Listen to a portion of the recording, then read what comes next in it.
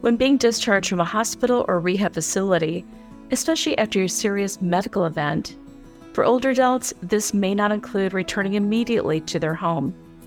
In fact, research shows that older adults who are not able to recover their cognitive or physical function face a higher chance of rehospitalization, disability, and the need for ongoing care support. That's why it's important to have early conversations regarding care wishes and knowing the resources that are available to help navigate care options. Hello, everyone. I'm Cheryl Musial, and welcome to My Care Advisors. In this episode, when returning home isn't an immediate care option, we are joined by Ron Collier and Dina Baroni.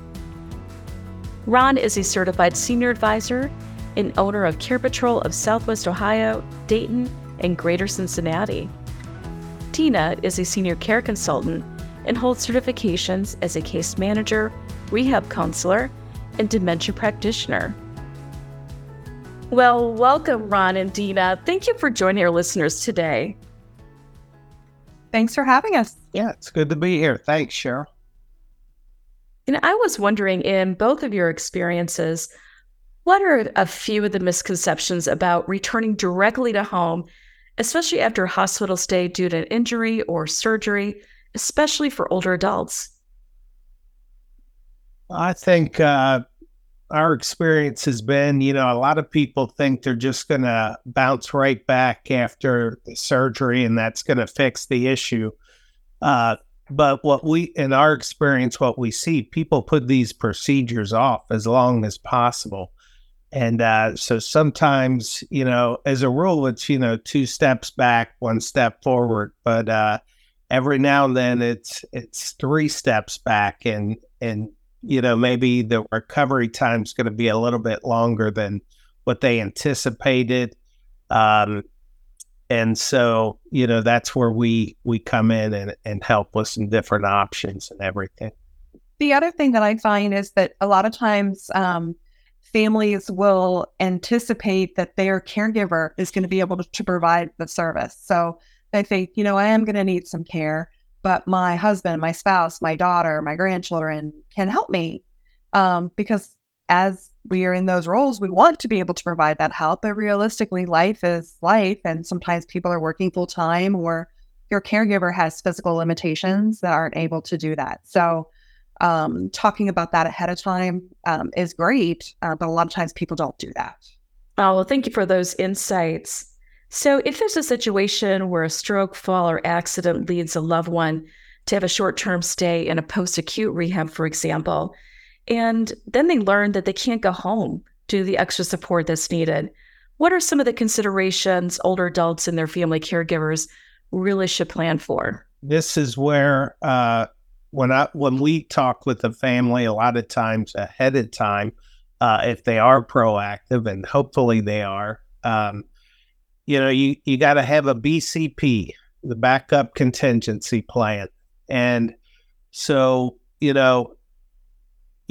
kind of have to take into consideration the setups at home as far as, are there stairs to navigate? Is it a walk-in shower? Or do they still, in some of the older homes, you have the bathtubs and those kind of situations, toilets, grab bars, things like that, things that are going to help, when you get back home through the recovery process, the logistics of the home. So when we're meeting with families ahead of time, we're able to discuss those things. Dina, in your experience, what have you seen? Same thing. The nice thing about what I was talking about earlier about the caregiver thing is, whether your caregiver has the ability to provide the care is to really have those conversations. Most people just assume, but have a conversation. What are your limitations? If I come home, what do you think you're able to manage or not manage? But if they're already in the hospital, obviously, sometimes that discussion is, too late sometimes, and you have to kind of pivot. But even what I tell my families when they're in rehab or in a hospital, it's really smart to take pictures of your home to bring in to the therapist, like your bathroom, your entryway, the hallway, maybe measure doorways, A lot of times, if you provide that to the therapist, they can provide other, accommodations or recommendations for equipment or navigation or services. So if they're looking at going home, and maybe with adding on extra support, those would be great ways to maybe make that happen. Otherwise, it's just making sure you know solidly where your caregivers stand and what they're able to do for you when you get home. Yeah. So Dina, I'm curious, in your experience, sometimes does this happen very quickly that they need to make decisions about returning to home and ensuring that everything is set up and ready? Absolutely. Usually in these situations, they're emergency situations. So when we are meeting with our families ahead of time, the first thing I tell them is that when they're hesitant to make a plan, I'm fine, I'm healthy. You don't know what's going to happen. So I always tell people, have a plan for if you need it. I pray you never do. But if you do need it, things are in place. So Dina, thank you for sharing that. And Ron, I love the BCP as well. That's a really good thought to keep at the back of your mind, is just having that backup contingency plan, because in a moment, life changes. And then all of a sudden you have a loved one in a hospital or coming home for that post-acute rehab. And to both your points, you have to have, understand doorways, getting everything prepared for them to be at home. The other thing you had mentioned, like how long do they have? That was what was key. Like how long do you have to make those decisions if you can't be proactive? A lot of times insurance doesn't give you a lot of notice. So frequently insurance updates require that they only have a 24-hour notice for discharge. So that can be really unsettling and stressful for families already in the middle of a crisis. So as soon as they go into the hospital, that's when you start planning, because you never know, the next day you might get notification. So to the point of how long do they have, you may know when you go into rehab, you have an average of 10 to 14 days for inpatient rehab, but you may only get a 24-hour notice for discharge. So planning from day one, from the point you get in, is really critical. So that's a great segue, Dina, from that being prepared to the topic of really what happens from your experiences. And Ron and Dina, I wonder if you could share a client story that comes to mind about the importance of being prepared, knowing that it can happen very quickly, and some of those steps that you helped the families and the individuals you're caring for. How did you help them? Absolutely. We see it a lot with hospital discharges, of course. Everybody is under stress, but there are a lot of things that have to go and take into consideration. So just to talk to the points that kind of will lead into that story, it's super critical for families, even if they don't think they need it, is to have their advance directives in place. So medical and financial power of attorney, a lot of people think, oh, well, I'm on the bank account, or this is my child, and they'll automatically ask me. There's so many things that can be impacted if someone is unable to move forward and make those decisions. So having those documents in place ahead of time is key. When you need them, you need them. When you need them and you don't have them, you're in a big trouble. So, and then trying to reach out to a local or boots on the ground kind of consultant like Care Patrol is going to be key, because you don't know what you don't know until you find out you didn't know it. And by then it's too late and you've made pretty major decisions without advice. You want to make sure that your consultant has relationships with senior communities, and that they also are aware of their clinical capabilities for barrier resolution and troubleshooting with the discharge planner or the caregivers if they're going home, because sometimes it's something as simple as, maybe they have a wound that can't be cared for in an assisted living because of the stage it is. But if you involve hospice, then that community can take them. So there's a lot of things by having somebody that has clinical knowledge that you can kind of troubleshoot and eliminate a need to go to a nursing home, which may not be the best situation mentally or physically for someone. They want to be able to tour quickly when those communities are identified. That's huge, because you are on a time frame. You don't know how much time you have. And then request assessments, even if you're interested in a couple communities, because those assessments are going to help you do that final determination of who's going to be most appropriate, either based on location, physical needs, and then finances. We all want to be fiscally responsible. These people worked hard for their money, and we want to make sure we're making the right choice with all those considerations. If they're going in and they just need 30 days for recovery and they just need a quick respite, having knowledge of who has availability and who offers respites is huge. But if there's a longer term transition, it's really scary for families because they have to set up apartments, right? They have to get all that set up and you're running against the clock with discharge. So it's always important to ask if they have a furnished apartment, like a respite room, that maybe somebody could use temporarily so that you can respect that discharge date at the hospital, not get into extra charges from, the hospital. But then also give them the ability to breathe and plan that apartment accordingly. So a lot of communities will do that to help facilitate a discharge. And then the other thing is a lot of times medical documentation is needed. So if you have an advocate or a senior care consultant that can be that liaison between the community and the hospital to get the history and physicals information done, it helps so much better than relying on a fax machine. It could get lost and you lose a lot of valuable time. So with all that being said, one of the stories that we have that was really complicated and successful is we had a gentleman who had unfortunately been unable to go home, had used all of his skilled nursing days through Medicare. So he didn't have any availability there. He had an outstanding bill from a skilled nursing facility. So everybody thought he didn't have any funds available. So he has no money. He has no skilled days left. He has to leave the hospital. He's not safe to go home. He didn't have a power of attorney in place. And there was some question about his cognitive ability. Well, when you have that, then it's too late to do your paperwork, right? So, and he also had stage 3 wounds. So a lot of those things went into consideration, plus tube feeding. So they came and they said, help. And I said, I got you. So we started brainstorming with communities and we found out who was able to handle the clinical needs. And if they couldn't, what would need to happen in order for them to be able to bring this gentleman in. We had Neuropsych come in and do an assessment. They got him, he was appropriate. So we got the power of attorney's paperwork done, only to find out that he did have money. He just didn't pay his bill. So when most people would have looked at that situation, they would have been like, we can't place this gentleman. There is nothing. But you have to really dig. You can't just look at a place to lay your head, right? So I think it's important to have an advocate that can really try to troubleshoot and remove those barriers. And as a normal human family or caregiver, you just don't have that knowledge. So really doing your homework and trying to reach an advocate that can help you with that, whether it's Care Patrol or, someone else. But, just knowing that you find a connection, you find somebody you like and you trust, that's key. And we're going to have the best interest. So we were able to get him placed in a community. He went into a furnished respite room for a couple of days while they prepped his apartment.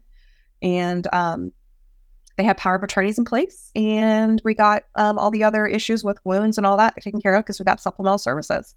So there you go. There's a prime example of what proactiveness and clinical knowledge can really be helpful in the discharge planning process. Wow, that is amazing. Think about how complex just his care needs were, and also, like you said, his financial status. So lucky that he was able to get those resources to be able to go to a place where you could be safe and get the care that was needed.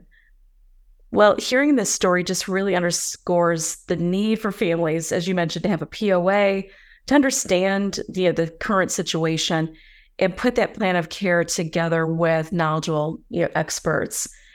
So I was wondering if you both could kind of weigh in on this as families would begin to think about their next steps and what they should do to be prepared. What are some of the tips that you share with those clients that you serve just to help get them starting with those conversations with their loved ones, especially about what their care wishes are if something happens that changes in a moment?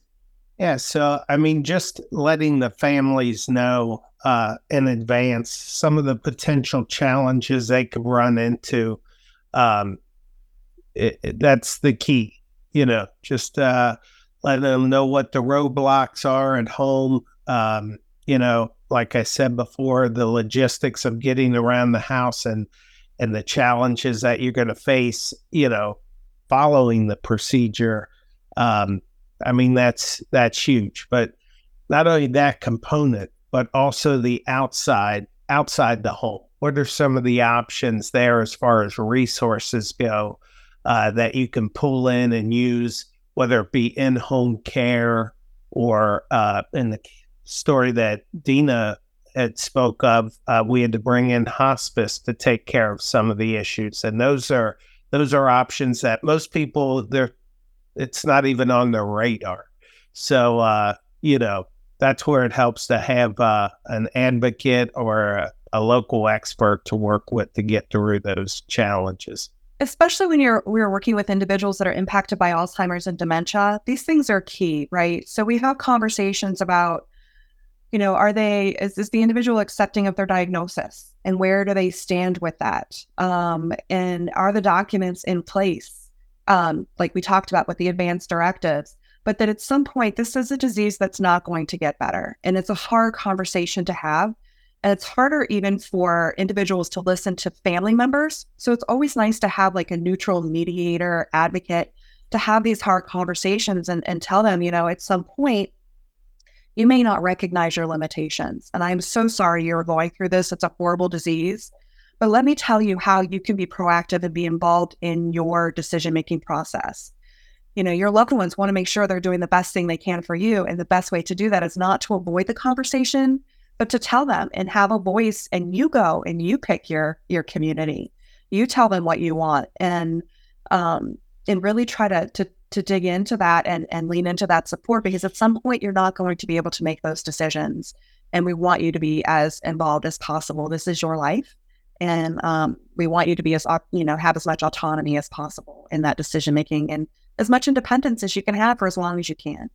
So a lot of times those conversations are easier coming from someone like a representative from Care Patrol than it is family. And it also lets them know, and a family know, they're not alone in this, that we kind of get where they are, in this process, and we can provide resources to help them through that journey. Yeah, so important to start those conversations. And as you both have mentioned, the care wishes, just to make sure everything is aligned and that people do have choice in determining what their next steps in their care and their setting where they want to live. So I love that. So just to think about any other helpful resources for our listeners so they can access to learn more about being prepared. What are some of your thoughts? There are many, many resources out there.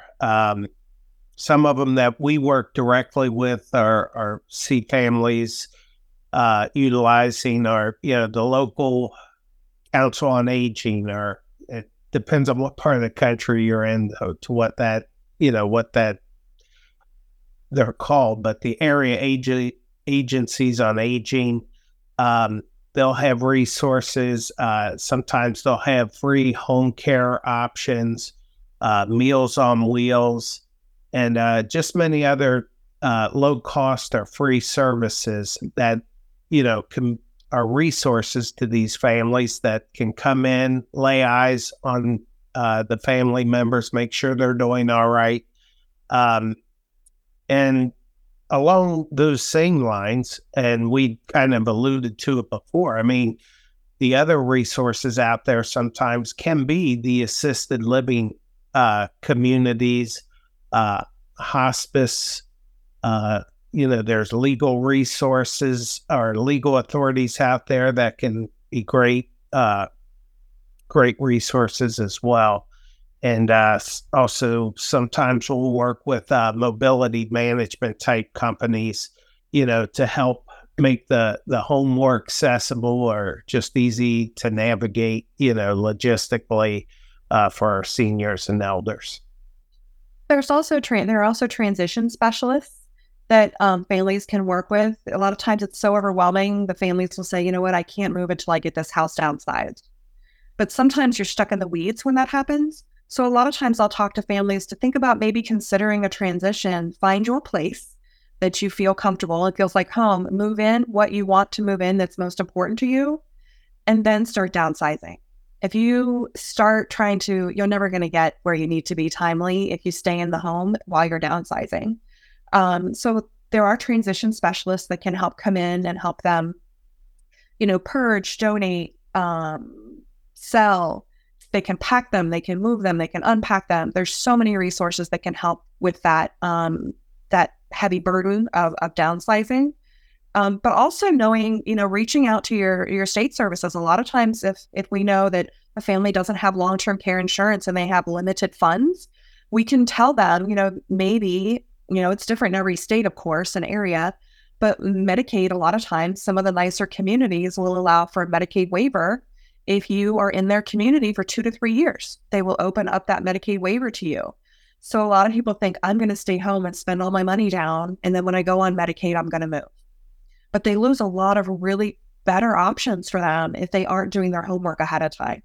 So those are some of the things that I would encourage people to look into, is that there might be a time limit where they can get the best services for their, best bang for their buck, so to speak. Well, thank you for sharing these tips and resources. I was wondering, Dina, I know that you are a certified case manager. So thinking and springboarding off of what you said earlier about the resources and gaining information, how can the family work with the case managers at either post-acute rehab or hospital? I know you mentioned Care Patrol as a resource. How should they start that conversation? Or is that something will automatically start when they're in that situation, they're getting ready to be transferred or discharged? So I'm going to be honest, because I came from the hospital rehab world. A lot of times now, the case managers, it's more about discharge planning and not necessarily resource provision. So we do case managers in the rehab setting do the best they can to provide resources, but it's so quick in and out that there is no follow-up. That was one of the things that I felt that was lacking from what I felt my mission was, is that I didn't have the time to spend with the families to help provide those services. So my suggestion is to reach out to them and just ask if they have resources, if they have support group information, but then to ask if they know of an advocate, either a senior advocate, or if families are out of state, there are, care coordinators, elder care coordinators that can be the family in state to help navigate and advocate for that family. So I think it's a good starting point, but I think realistically, there may not be a lot that they're going to get from that discharge planner because their focus is on discharge planning and coordination of services. They may get handed a list of resources and then left on their own. So maybe asking who their local placement recommendations are, or Care Patrol's national. So even just going on the Care Patrol website and punching in their zip code, they're going to find an advocate that's close to them.